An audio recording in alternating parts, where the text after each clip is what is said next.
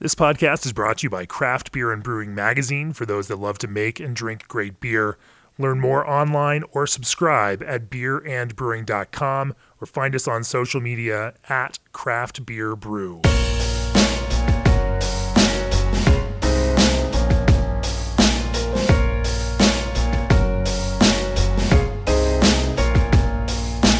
Welcome to the Craft Beer and Brewing Podcast. I'm your host, co-founder, and editorial director of Craft Beer and Brewing Magazine, Jamie Bogner. My guest on the podcast today is Mitch Steele, who wrote the book on IPA, literally. Welcome to the podcast, Mitch. Thanks, Jamie.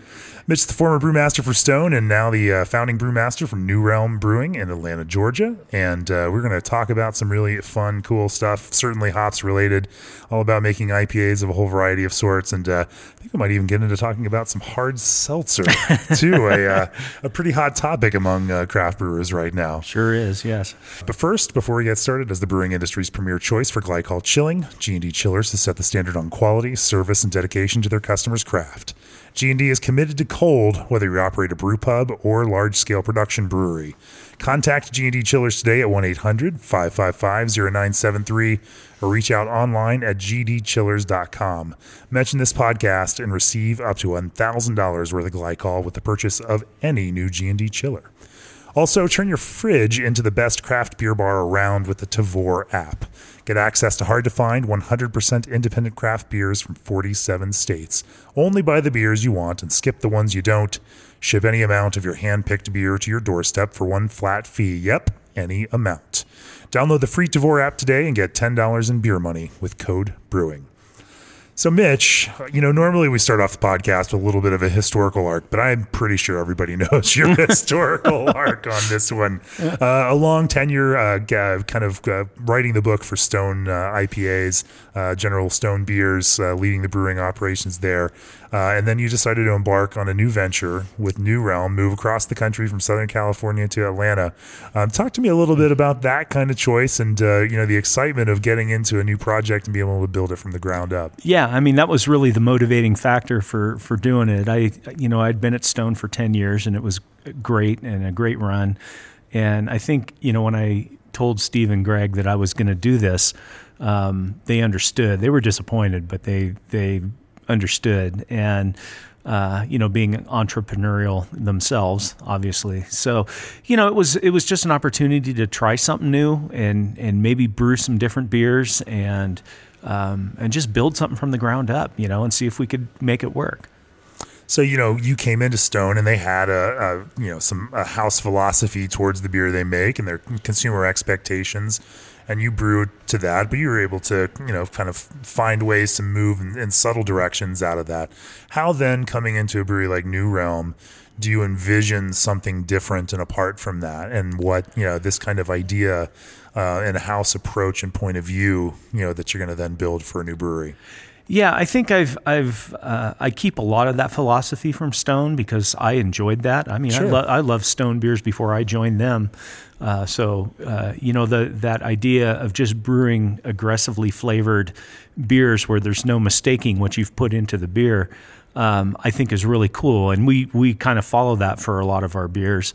But I'm also, pretty respectful of classic styles as well. Right. And the fact that our restaurants in Atlanta, the people that come into our restaurants like these beers allows me to brew things like Pilsners and Märzens and Hefeweizens and some German traditional beers, which is really cool for me as a brewer because I've never really been able to do that.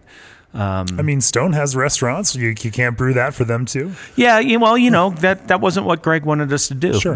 And I remember when we'd have conversations about new beers, and if I ever said anything related to a classic style, he'd just break out into this big yawn. And so I kind of just, doing things like a Scotch ale or something like that, I just dropped the idea pretty quick, which was fine because I loved what we brewed at Stone and I had a lot of fun doing it. But, I appreciate the ability to do some other things now too. So how do you still build a continuity, amongst the beers that you make for a new brewery like New Realm so that, consumers understand what those flavors taste like even across some of these various styles? Or is that just a reflection of your own personal, approach to these things? Yeah, that's a hard question to answer. I think, we're still trying to kind of establish our identity as a brewer. And what I say right now, when people come into our restaurant, I want every beer drinker that comes into our restaurant to find something that they would enjoy, so I don't want to pigeonhole myself into different things, or one thing rather. And so, our approach has been, when we brew something, we want to brew it really well. And if it's a classic style, we want to nail it to the classic style. And if it's something more innovative, then we want to have a flavor combination that works exceptionally well. And so, I just want people to have a lot of variety when they come into our place. Now, we're not distributing that many beers. Those are a little bit more, IPA focused, what we send out into distribution. But, we do have our Pilsner, and it's a hoppy Pilsner. Okay. It's hoppier than a lot of them. And so we can, I've always taken I've made a lot of effort to be able to brew a lot of different things, and that's what we try to do. Let's talk. I'm going to keep pushing on this because I'm just curious about it. When you talk about brewing a classic style, but it's nailing a classic style isn't nailing the Platonic ideal of this one thing. There are multiple expressions that all feed into an idea of a classic style. For you, when you're approaching, say, something like hoppy Pilsner, what is it about that kind of idea of a classic, that appeals to you? And then as you look at it, how do you make some of those decisions about, which hops we're going to select, what kind of base malt we're going to, build on this, what kind of brew house process we're going to build around this. So, to kind of, build a body, how much malt character do we want into it? Are we looking for a little bit of softness and sweetness? Are we building it hard and sharp? Talk to me a little bit about some of that vision process for you. Yeah. And actually the Pilsner is a good one to talk about with relating to that, because that was one where we really did get our heads together and try to figure out what we wanted to do. So when we did our Pilsner, I wanted to do kind of a North German Pils. I wanted to have something that had a little bit of bitterness to it. But the big thing I was shooting for with that beer was to have hop aromatics in it. And we went, the water in Atlanta is very soft, so that's a good starting point for brewing a Pilsner. We decided to go 100% German malts on it. We trialed a couple of different Pilsner malts and settled on one. What do you use? We use Weyermann Pilsner. Okay. And that's the only malt that's in the beer except for a little bit of acidulated malt. Okay. And it just works great. And then we, on the brew house side, we don't do decoction or anything like that, and I don't really think it's necessary to brew a great beer. I appreciate the fact that people do it and right. really think that they get a lot out of it. But I just, from a production standpoint, it's a nightmare. So, we didn't want to go down that road. So we do a step infusion mash on it, with a low temperature, high temperature, and then a mash off temperature.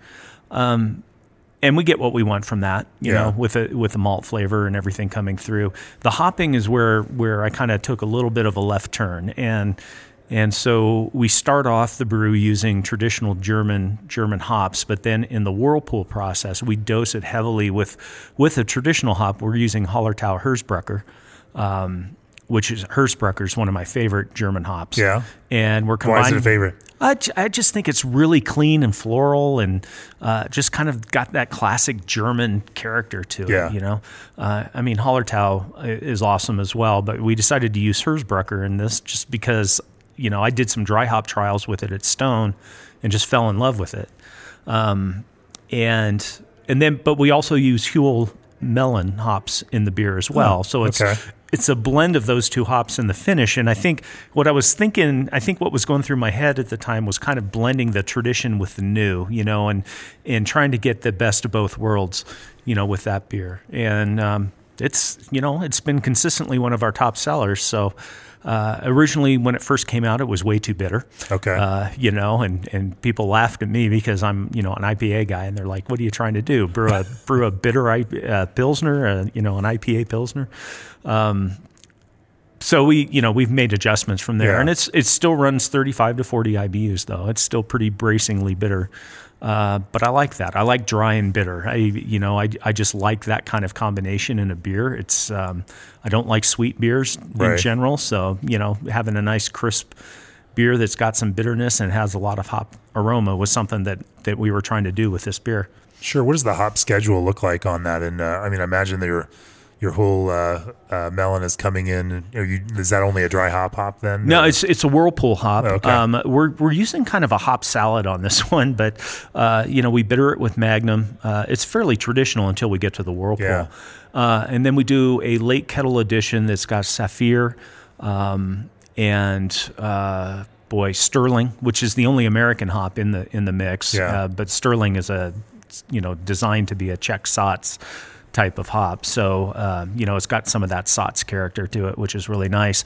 And then, so that's in the late edition. And then we do the Whirlpool edition with the Huell Melon and the Hersbrucker. Okay. And is there a dry hop component to it too? Or? No, Okay. we don't dry hop it.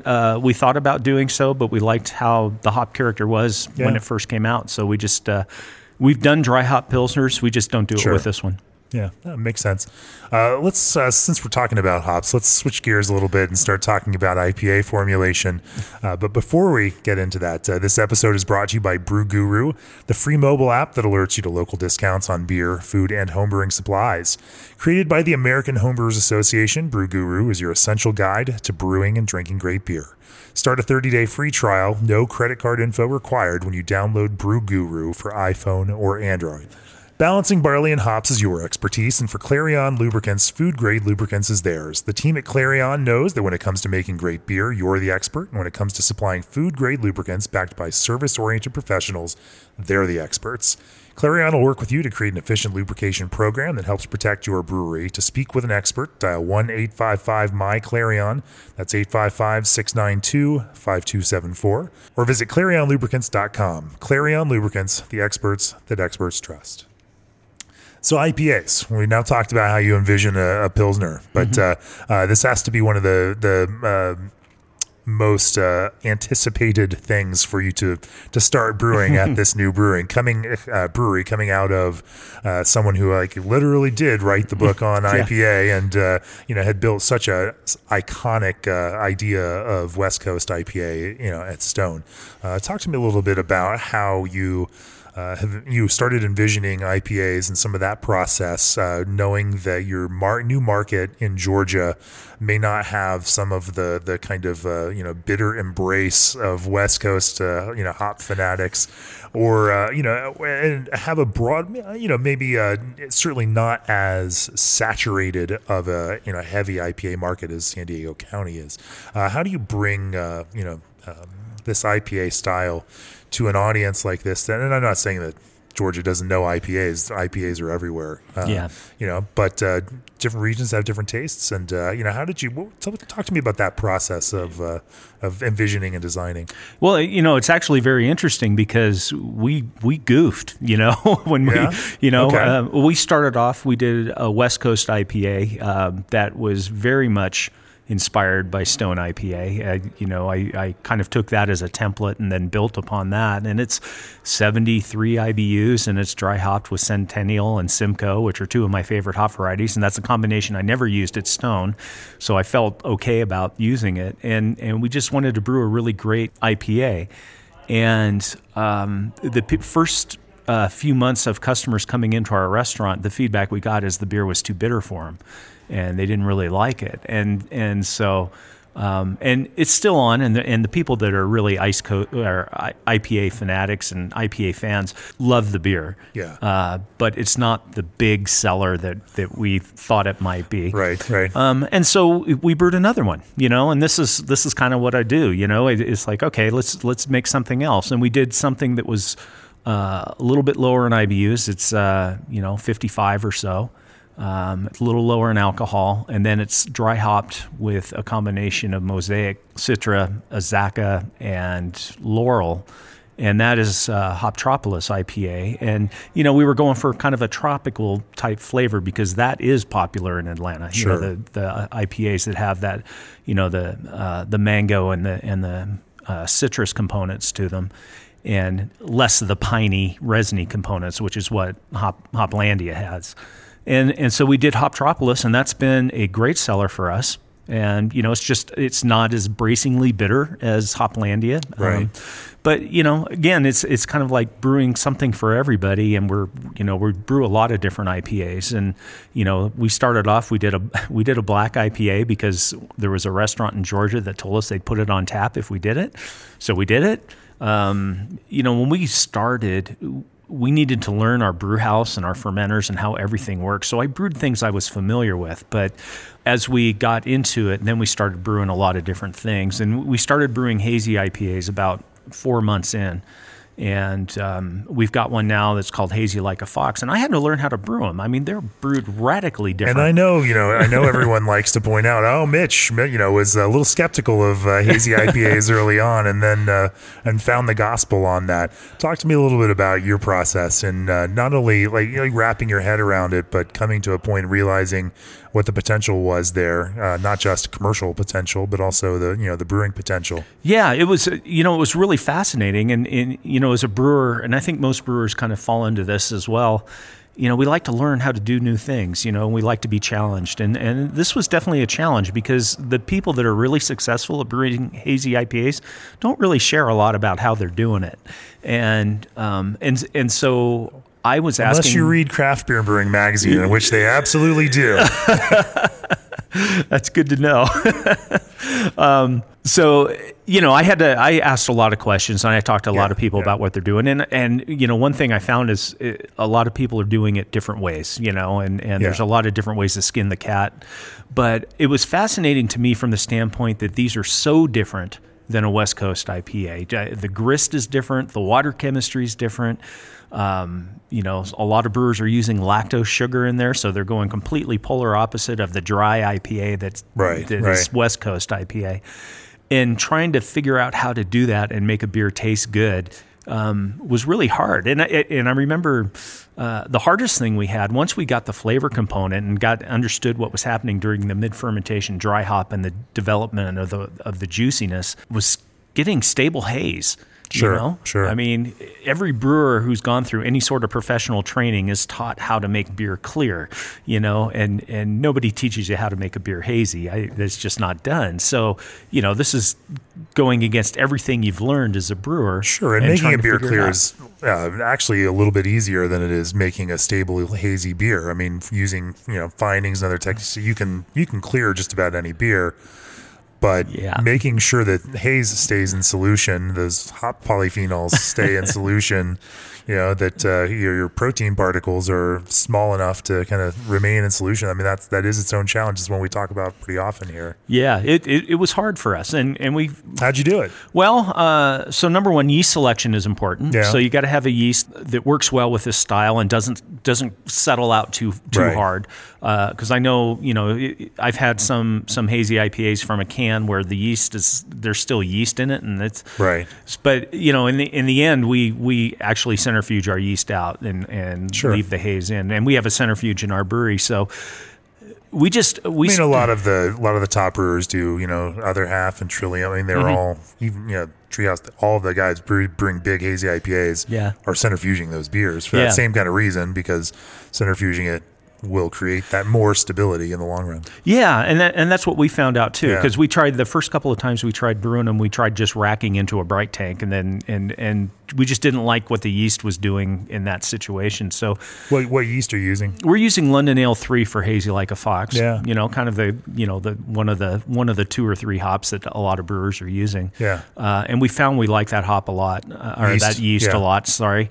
And it ferments well, it produces good fermentation flavors, and it biotransforms hop components well. It seems to work decently well, even in a large production environment. Yeah. I mean, it was a little surprising because it can be early on. It was kind of finicky, and generation issues that brewers were having, where 5 generations in, it just wasn't actually remaining stable anymore.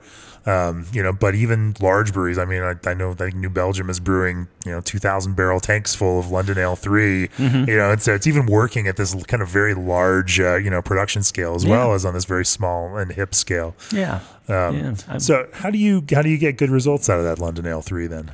Well, I mean, we just treat it like all of our other yeast, basically. I mean, we don't repitch it, because we go through the fermentation dry hop, and the yeast coming back has got all the hop components on it, and it's just really, it's not very healthy. So we've been struggling with that a little bit. Having to buy new yeast. Buying new pitches, or you're not propping them up? We've just started propping them up. We don't really have the equipment to do proper propagations, but we're able to buy a 10 barrel pitch and build it, and and then just go with it. And just the fermentation temperature, we played around with a couple, and we kind of settled on about 68 degrees. And to get the haze, we use the oats and the wheat and everything in the brew house, and do 2 dry hops in the beer, and so it works. How much oats and yeast, and you use the standard 2-row as the base of that, or that is standard American 2-row as the base malt, and I think we're 30 to 40% combination of wheat and oats in the beer. So that's pretty significant. Yeah. Maybe it's about 30. And that's it. Yeah. And it seems to throw a lot of haze. But our big problem was figuring out how to run the centrifuge and leave enough haze in the beer. And we were able to do some workarounds with the centrifuge bowl speeds to make that work. But we're running it at a much different bowl speed than any other beer we centrifuge. So it's a different process. Are you mashing in a particular way to kind of help stabilize that haze? Keep those proteins in the right place? Yeah, we're not really. I mean, we're just kind of doing a normal step infusion on that, but we're not doing any sort of weird temperature rests or anything like that. Not weird's probably not the right word, but sure. But nothing too crazy. We're not going too crazy. Yeah. Well, talk to me a little bit about thinking about hops in these kinds of, in this hazy IPA. So, I mean, this is what everyone expects from you. You're the master, right? And I'm still learning on this whole thing, because what you're trying to get out of the hops is completely different than what I did for years. Yeah. But I've read a lot of stuff about having hops with high geraniol and getting that to biotransform to the citronellol and things like that. And we tried a bunch of different hop combinations. We tried the Mosaic and the Galaxy thing that a lot of the successful hazy IPA brewers are using. But we ended up settling on Azacca and El Dorado. And it's about a 50-50 blend, and we add that during the fermentation, and I think it just goes 100% orange juice within 2 days, which is really cool. And then after fermentation, we dry hop it with those 2 hops again, and Azacca is very pineapple-y, and El Dorado is very lemony. So, getting those flavors out of the hops as well. So we think that's important. I know there's a lot of brewers that are making these that aren't doing the fermentation dry hop anymore, and there's brewers that use the cold whirlpool editions, which we have just started to play with, and the idea being that you're getting all the oils into the fermenter, and then you can still get the biotransformation process going. So it's been fascinating, and I'm not a hater. I never was a hater of hazy IPAs. Sure. I was skeptical that they were going to stick around. Yeah. And I will admit, I was surprised at how popular they became. That surprised me. But from a brewing standpoint, they're fun to brew, and they're a challenge to brew, and so I always appreciated that part of it. It's always an interesting one for me to hear someone, and I hear it pretty frequently, say, I didn't like IPAs, and then I had a hazy IPA, and I all of a sudden now I like IPAs. And, that is kind of a cool thing for people to find their entry into this, whether Yeah, and I'll put aside any debates as is it actually an IPA, because these are just words we use that have common meanings that we all decide together that they mean something, like the phrase black IPA, does it really mean anything? It doesn't mean anything other than what we decide that it all means collectively. And we push that out there. So, is hazy IPA? I mean, nothing's objectively an IPA other than, again, what we all agree that it is. But for that sense, the idea of IPA has lots of hops in it. It seems to be that kind of shorthand for it, and it does. It's right there. But those kinds of bright and fruit-forward flavors, I mean, they're pleasant to human beings. We are, naturally conditioned to like those things. It's not a huge surprise.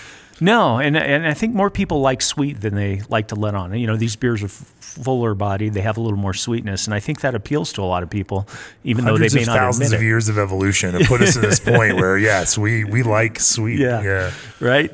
And so, I going back to your point about whether it's an IPA or not, I actually suggested that maybe it should be called something different. I was trying to pay the beer style a compliment. Sure. But I got I put that out on Facebook and got completely skewered by it.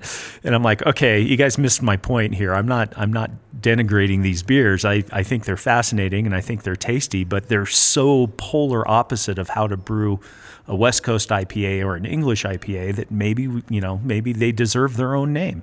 And, and people didn't like that at all. I'm pretty sure I argued with you on Facebook about that one too. Yeah. I don't know. I mean, you in some ways, are these IPAs that much different than English IPAs?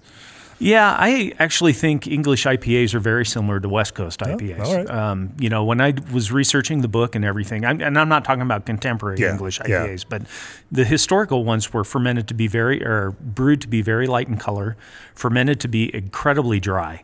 And they were hopped at the same rates that people are hopping American IPAs. So interesting. So that, but then when you look at hazy IPAs, in terms of just amounts or in terms of actual, volume to alpha acid, no amounts of hops. Okay. So you're, back in the 1800s, they certainly weren't in the hops like bitterness race that we are now. No, not even close. But most people think that the beers were probably 50 to 60 IBUs. And that's based on just what we think we know about East Kent Golding's hops back in the 1800s, right. Probably 3 to 5% alpha acids and that kind of thing. But, when you look at a hazy IPA, you want color, you want body, you want lack of clarity, right? And, the English brewers in the 1800s would settle their beer in casks for up to a year just to make sure that it was crystal clear before they shipped it to India, because otherwise it would ferment in the barrel and explode on the boat. So, so I was like, wow, this is really radically different than how I've learned how to brew IPAs. And I was impressed by it. I'm like, how do brewers go in this direction and take it this far out of that box, that IPA box, and make a beer that tastes this good? And so I was, when I suggested that maybe it should be its own style, it was because I thought they were very different, brewed very differently. And the taste is different too. I mean, they're sweeter, they're fuller, right, they're right. softer.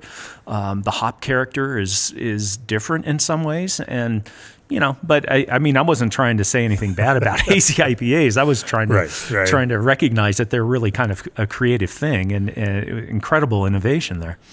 But in the market today, IPA is 40% of the craft beer market. I mean, you put that acronym on something and people want to buy it just because it is what it is. And when I said that, I was not wearing my marketing hat. I was wearing my brewing hat, and I get it. I get why people were upset with that. It's it's the same thing with fruited Berliner Weisses and Gozas and whatnot. Give American brewers a little bit of rope, and they'll run with it and create their own thing, and and it's fun to see. I mean, that's what the history of brewing. It's what the history of brewing has been marked by. Yeah, I mean, the history of craft beer is all about innovation and change, right. and doing things and taking what's been established and then twisting it and building on it, and that's what's made this business so cool and so successful. If you go back even in the early 80s, people were taking English styles but using American hops in them and creating these beers that were new styles. And so the people that, I know several hazy IPA haters out there, Sure. brewing colleagues, and And I'm like, I mean, there was a time when nobody wanted a West Coast IPA either, and nobody wanted to brew it, or nobody wanted to use this hop or whatever. And I just never looked at it that way. I was like, hey, if it's innovative, it's creative, and people want to drink it, why wouldn't I brew it? That is a curious philosophy, a curious kind of mental place that you bring up there, that folks into, people that have built craft beer businesses on the idea that people should, that drinkers should try more interesting, more flavorful, better made beers, then might get to a point where they then stop that development and that growth and want to keep things where it's comfortable for them rather than allowing things to move. I think that kind of effect happens in all sorts of cultural institutions, not just beer. It happens in food. It could happen in music, art, and other things as well. A certain generation gets to a certain point and they're happy and they're comfortable and they've got this thing and the business is working well and it's making money and customers are buying this and they want it to be this. But the march of time and creativity and new producers will always keep pushing things in some sort of new direction. It's the nature and restlessness of creativity. Yeah, I agree. I mean, I think that's exactly what's happening. I know I think the biggest concern with the people that don't want to brew hazy IPAs is they're afraid that their other IPAs that they love are going to have to go away. And certainly that was a concern of ours. It's like, hey, if we brew hazy like a Fox, what's going to happen to Hoplandia and Hoptropolis? They're very different in flavor, so we still get people that really like those other two beers. So it's worked out well. We're starting to see and I'm also hearing where brewers start to talk about how they are seeing a little bit of a return to bitterness. That as much fun as these hazy IPAs are, inevitably everything is cyclical in the world of craft beer. Nothing is going to last forever, and that we can count on that from here until the end of time. Hopefully, some things do continue to persist in relatively stable ways. Those things that we like, but at the same time, trends are going to come and trends are going to go, and the trends can be very good and positive for craft beer. But bitterness seems, and some of this kind of West Coast IPA, this almost re-envisioned kind of West Coast IPA seems to be making a little bit of an upswing right now. Yeah, we're hearing a little chatter in that direction too. It's even at our booth here today at the Great American Beer Festival, the Hoplandia IPA is doing pretty well. With the people that are trying it, and in some of the beer communities on social media, I'm seeing people asking, where can I get a West Coast IPA in Atlanta? And we've got one. So, I'll say, hey, you can try ours, if you want. But so I'm starting to see a little bit of that, and hazy IPAs aren't going anywhere. They're still going to be the main driver of things, I think, for several years. But, I'm a guy that likes variety. Right, I like brewing a variety. I like drinking a variety. I like being able to provide a variety of beers. So, I don't want to just be a hazy IPA brewer. I want to be able to brew other types of IPA. That's important to me. So I think that's a good segue to kind of get back. We talked about Hoptropolis and Hoplandia, but we didn't really get into some of the details about how you build, put a little bit of a new school spin on these kinds of West Coast hoppy IPAs. One of the things I've noticed, and we talked to Evan, Price of Green Cheek about it a couple weeks ago on the podcast, about that. Using some of the kind of more, fruit forward flavors and some of the, hopping techniques that hazy IPA brewers are using and pulling those back into the West Coast style, bringing some bitterness, upping some of the fruit character. And it does, and it has, even in some iconic IPAs like Cigar City, High Lie, and others, it's creating some really fantastic, still dry, not very sweet, and still bitter, but fruit forward, West Coast IPAs. And that also seems to be on the rise. So talk to me a little bit then about how you use hops in your West Coast style IPAs, but are using them in maybe a little bit different way than you have before. Yeah, probably the Hoptropolis is the beer where we do that. Sure. The Hoplandia is pretty traditional. I mean, I basically hopped it like I did for years, and didn't really try to get too crazy with that because, I wanted to make sure I knew what was going to come out of our brew house, and it was something. But Hoptropolis, we definitely were trying to get that tropical, mango and peach and citrus kind of blend and pineapple kind of thing going. We just combined hops until we found a combination that we like. And I've always done that. I've always, I guess I have this reputation with my former, people that used to work for me about how I hop beers and how I always used a lot of different varieties. Sure. And there was a practical reason for that, because if the beer took off and we didn't have enough hops, we could adjust the recipe with other hops and not really change the flavor profile too much, versus doing a single hop, or two hops in the dry hop, and then you can't get one of them. You can't make the beer anymore. So with Hoptropolis, we tried to get kind of that really interesting flavor combination to try. We use Citra. We love Citra hops, and Citra. I think, they're the most popular hop right now. But I think, for me, what was kind of neat about that beer was throwing the Azacca in there and getting that pineapple from the Azacca. And I think that just combined really well with the Citra. And then we put some Mosaic in there to give it a little bit of dankness, and a little bit of that more of that tropical type of thing. And, it's a hop blend that really works. That beer, when it's fresh and I pour it, I get almost like like an old canned fruit cocktail kind of character. I'm getting that pineapple and peach and, a little bit of that cherry and, the whole, it was like going back in time, to when I was a kid and had to eat those little fruit cups, But that's what I got out of the beer. And I was like, oh, this is really cool. This is really different and I like it. I think the whole idea of using some of the techniques for hazy IPAs and other IPAs is great.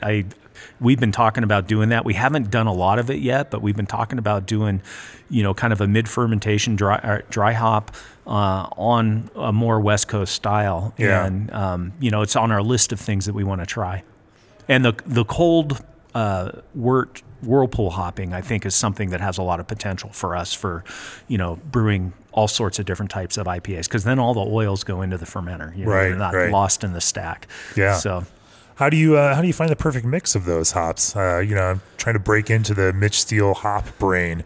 What is when you're smelling and rubbing hops and trying to figure out like, okay, rough building a percentage for a hops mix out of this kind of thing. What goes through your mind? Oh, it's hard. You always wonder whether it's going to work or not. I think a lot of it is trial and error. And I'm a big believer in doing dry hop trials and just taking a beer and dry hopping it with several, doing several different, we just use homebrew, carboys. Yeah. And just dry hop, 5 gallons of beer with a certain hop. And then we go through a tasting and taste them and then kind of mix and match and play around with blending and things like that. And that gets us pretty close to where we want to go. And then we just tweak it from there. But, the hop combination for Hoptropolis, we tried. We said, we've got these hops. A lot of it is driven by what you have, right? We've got these hops. This would be a good home for them.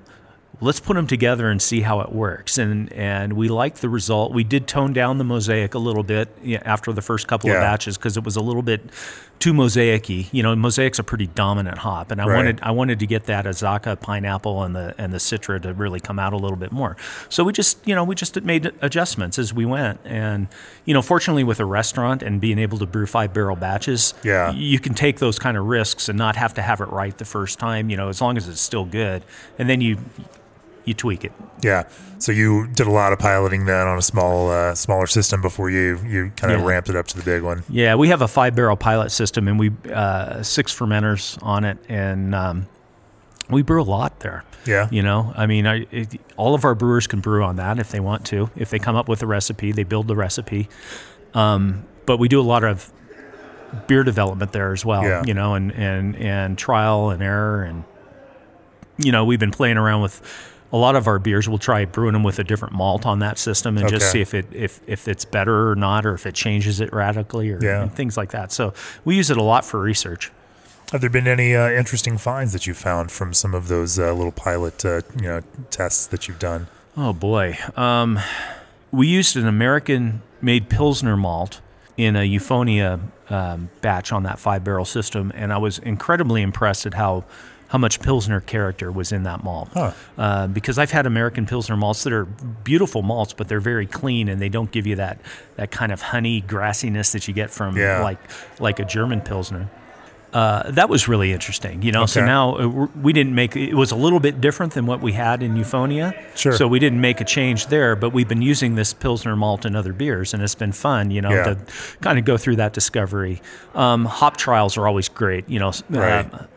We have a series of single hop beers or that we call Hop Audition, and you know, tasting Sabro, tasting Strata for the first time. Yeah. You know, that's always mind-blowing, you know, to get those new hop varieties and see what they're all about. Use the same base kind of, malt recipe Yep. and same yeast and just swap hops out on that. Exactly. And Yeah. it's incredibly valuable. I mean, you learn so much from that, you know. Yeah, So, yeah. you know, like, and so we've done a lot of beers doing that. That's really where we get it. You know, we got to do an experimental hop beer with John I. Haas, and that was cool, you know. So we got 2 hops we'd never used before Yeah. and threw them in there and piloted them first and said, okay, we do like this combination, so Yeah. we're good to go. The afternoon session of GABF just got out. It's right at time, so we can hear the cheering crowds behind us off in the background. Let's again switch a little bit of gears. I know that the subject of hard seltzer, is something that's been on your mind and that you've been putting some work into figuring out. Talk to me a little bit about, number one, what that market looks like for you as a craft brewery, why you want to get into that, and number two, what you found in terms of, kind of technical process, how you adapt a, production brew house, that's built for making beer into, building, creating this kind of, hard seltzer product. And then, how you think about making hard seltzers that are, that have some sort of distinct character and aren't just the same thing that everyone else is putting out, but more expensive. Yeah, it's, and the first question, we're still not sure we want to do it. It's a very deep philosophical discussion. Do we want to be a brewer, or do we want to make a product that people want to drink? Because what you see what going on with White Claw and Truly and all this stuff, that's all the young people are drinking. I mean, we have. The 3 of us that started this company all have college-age kids. Yeah. And they don't see beer at parties anymore. They see hard seltzers. So Interesting. yeah, and it's like, okay, so what do we do? Do we change with the times and embrace this? Do we say we're a brewery and not do it? And we're still having those discussions.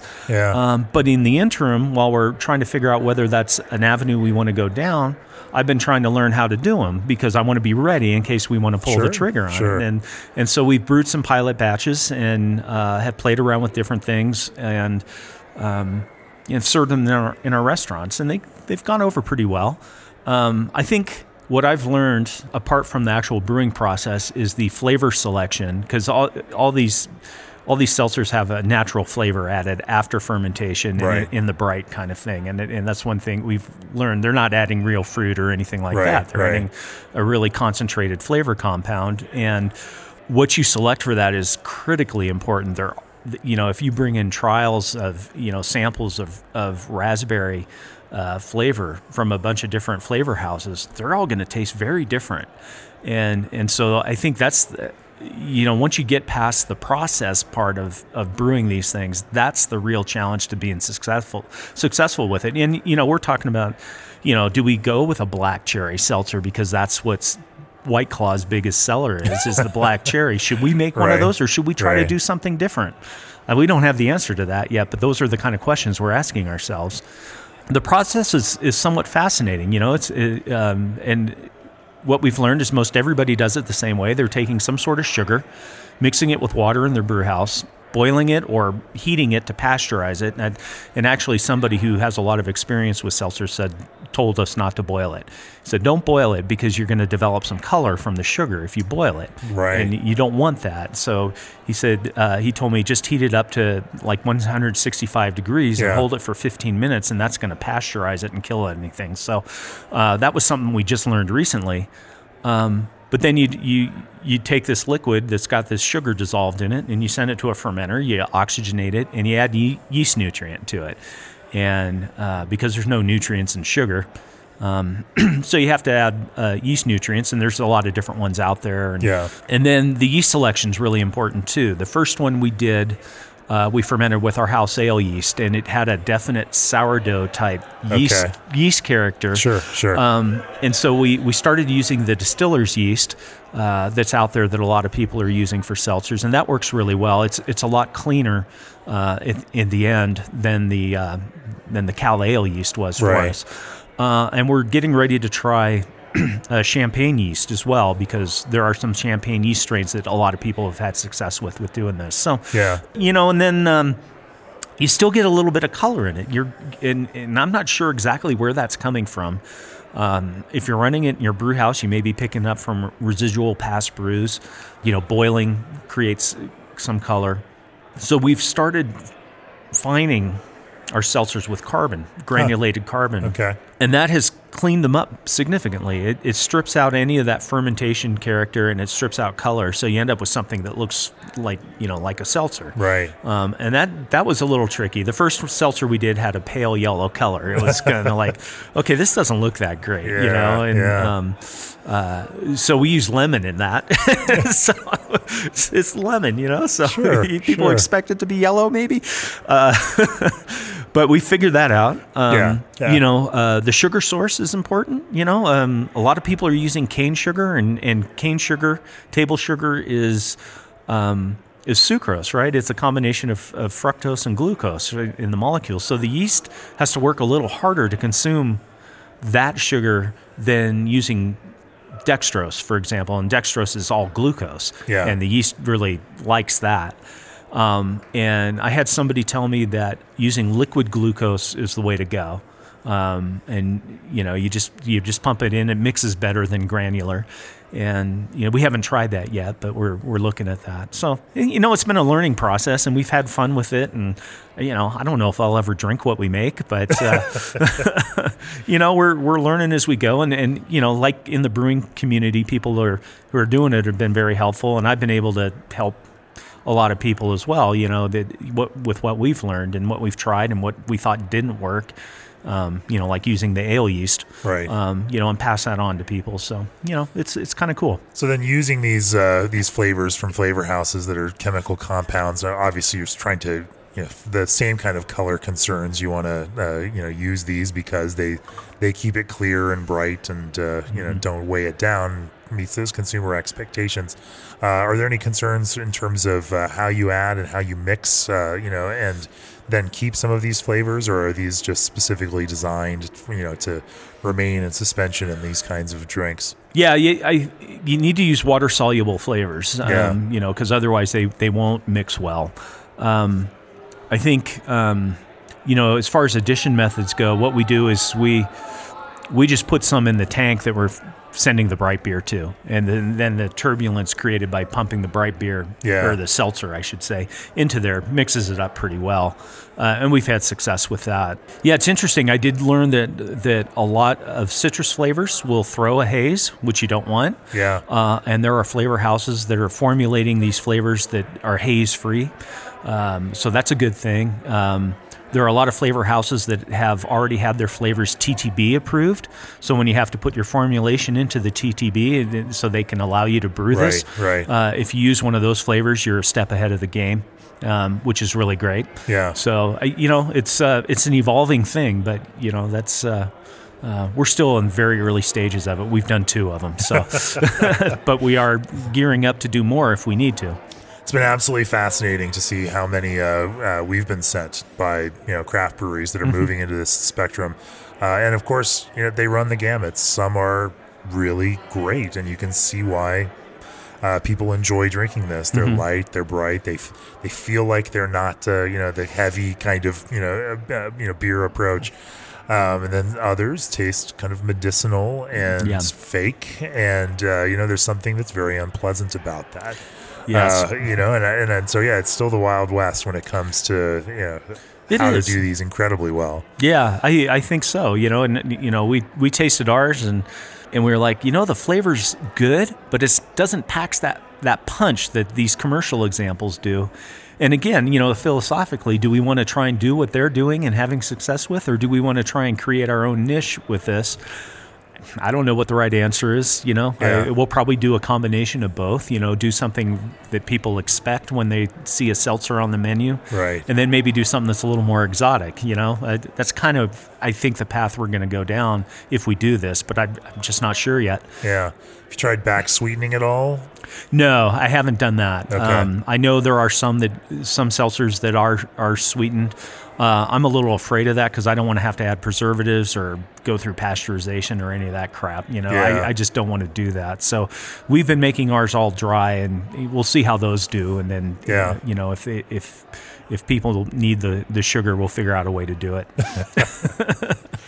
Makes sense. So, outside of seltzer, what's next on the horizon for New Realm? What are some of the brewing projects and some of the ideas percolating in your head that are making you excited about doing what you do these days? Well, we're looking at. We've done a lot of kind of neat things. When brewed IPAs came out, we took that concept and we made several brewed IPAs, and then we took that and made a brute fruit ale with raspberries, and we were trying to make like a raspberry champagne kind of thing, because we can't serve champagne in our restaurant. That's Georgia law doesn't allow us to serve anything but our own beer.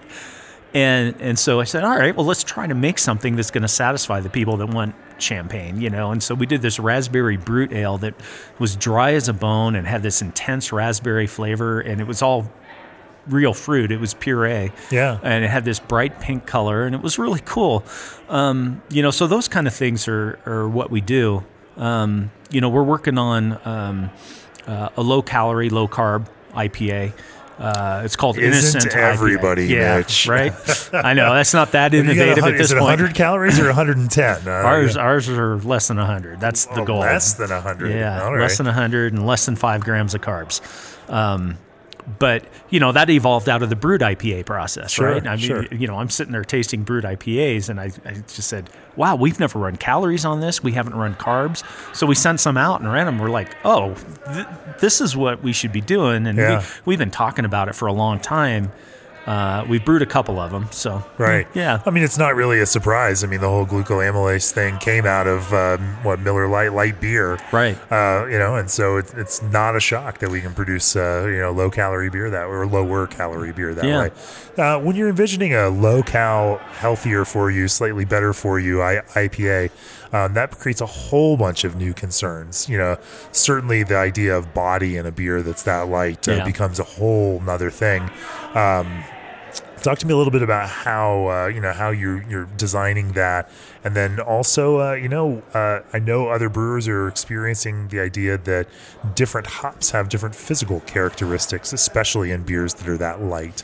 How do you again think about hop selection so that you can use hops that may produce some more greater perception of body?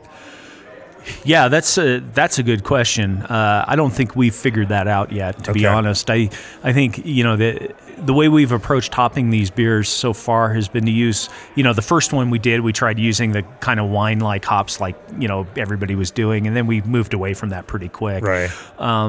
We don't want it to taste like a hop tea. That's the concern. And we've got a batch going now where we use some Maris Otter malt in it, and use some oats in it to try and give it a little bit of extra smoothness, and then we add the enzyme as well. So that's going to be interesting to see how that turns out.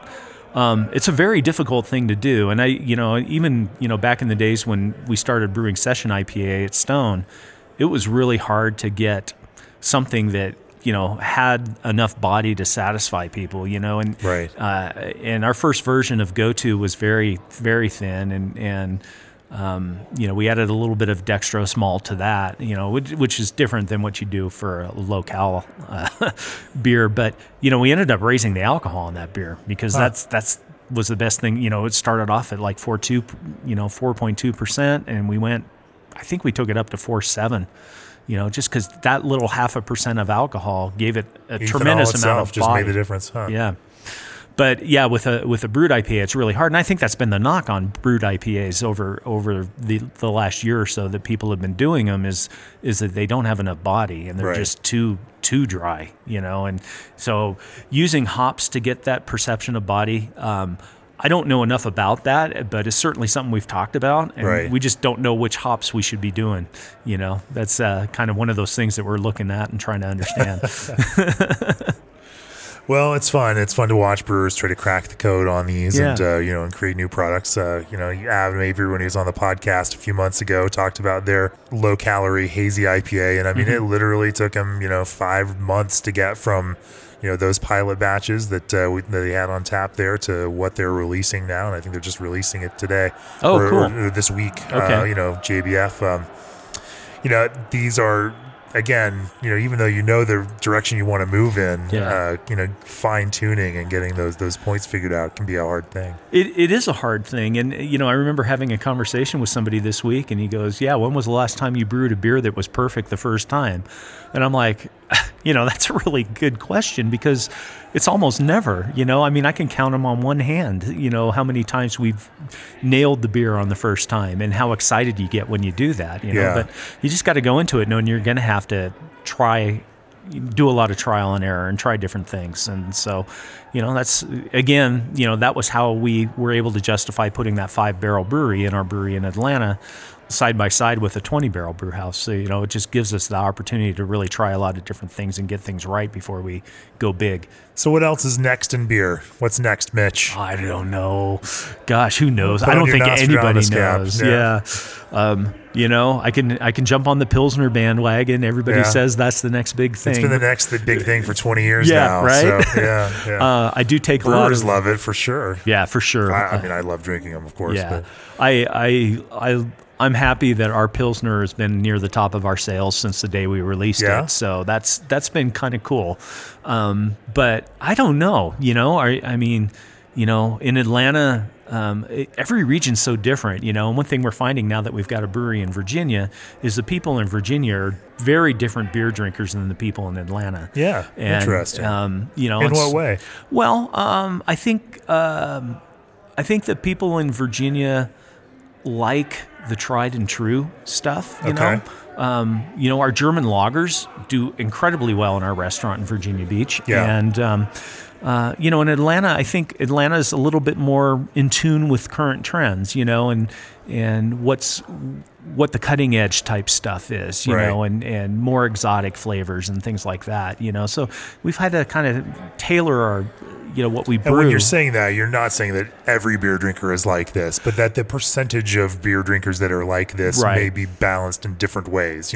That's exactly right. It's we're not. I know you're not trying to cast everyone that way. It's No. just same kind of thing. Like when you go to Milwaukee, there's a greater percentage of beer drinkers that want these kinds of classic lager styles. Yeah. There's still those that want these more progressive styles as well. It's just Yeah. the balance is a little bit different. Yeah, and that's exactly right. People are get more excited about fruited gozes in Atlanta than they do in Virginia. Yeah, and that's yeah. okay. But people in Virginia like them too. It's just a little bit. The scales are a little bit different. The Sure. balance is a little bit different. But it's been interesting. From that standpoint. Next big thing with beer, I wish I knew. I just try to stay on top of things. If things start emerging that start getting some interest, I'm pretty quick to jump on them and brew them. We were the first brewer in Georgia to brew a brewed IPA, and brewed IPAs have come and gone. It was a pretty quick one, right? Yeah, but you got to try, Sure. and see what happens. And I don't know if seltzers are the next big thing. Maybe they'll move the way the brewed IPAs have. We never know. Yeah, I don't think so. Most of the industry experts are telling us seltzers are here for at least 3 to 4 years. They're going to be a big deal. So until a new generation of beer drinkers matures, I love that that's it. It's like 3 to 4 years. That's the cycle now. Yeah. I've talked to some brewers who are like, if we have a brand that performs for 2 years, we're really happy with that. Yeah. The expectations now are not that we're going to build a brand that's going to keep selling for 20 years because those are just almost impossible to make these days. Yeah, it's really changed. Flagship beers are a thing of the past. You can have a flagship for a few years, but to think that it's going to last for decades is it's just not realistic anymore with the way the beer market is and the way people want to try different things, and they're very fickle, and there's not a lot of there's still a fair amount, but there's not that much brand loyalty like there was back in the 80s or early 90s. And so you got to be quick, you got to be flexible, and you got to adapt. And, that's why the seltzer topic is important. Is this an example where you got to be quick and adapt to the changing drinking habits, or do you try to keep pushing what you do, and I don't know the answer, but it's interesting how the flagship concept has kind of gone away. And and I know at Stone, my last few years at Stone, we ended up reformulating a bunch of our beers and dropping a bunch of our beers just because they weren't selling anymore. And it's funny, we stopped brewing Sublimely Self-Righteous, which was our black IPA, and people were coming up to me very angry. And they're like, how could you discontinue that? And I said, believe me, I'm not happy about it, but when was the last time you bought one? And they're like, yeah, it's been about a year. Yeah. I'm like, that's exactly right. Why do we keep brewing something that people aren't buying? There's your message. Beer fans out there, brewers, everyone else, if you want things to survive, buy them. Support them. It's not awesome. Rocket science. Yeah. If you want West Coast IPAs to stick around, buy them. Yep. Basic business, right? For sure. If you don't want seltzers to stick around, don't buy them. Yes, exactly. Well, Mitch, if people want to learn more about New Realm, where do they find you? Well, so we have a website. It's newrealmbrewing.com that has a lot of stuff on it. We're very active on Instagram. We have 2 locations. One's in Atlanta.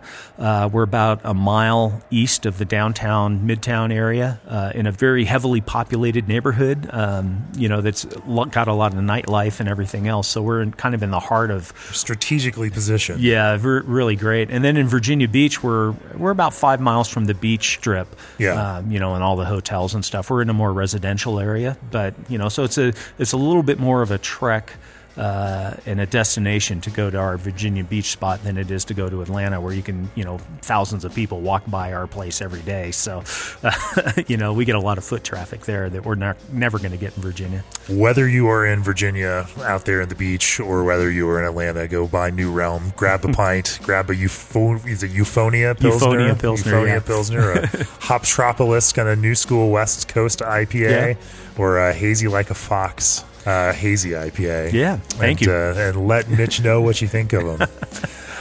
Mention this podcast and get $1,000 in free glycol from GD Chillers. Turn your fridge into the best beer bar around with the Tavour app. Download the Brew Guru app today, and Clarion Lubricants is the expert that experts trust. If you've enjoyed the podcast, go to beerandbrewing.com, click the subscribe button, subscribe to Craft Beer and Brewing Magazine, and support what we do. Thanks for sitting down with me on the podcast, Mitch. Really appreciated you talking today. Thanks, Jamie. It was fun. Cool. We'll talk to you soon. Okay. Cheers.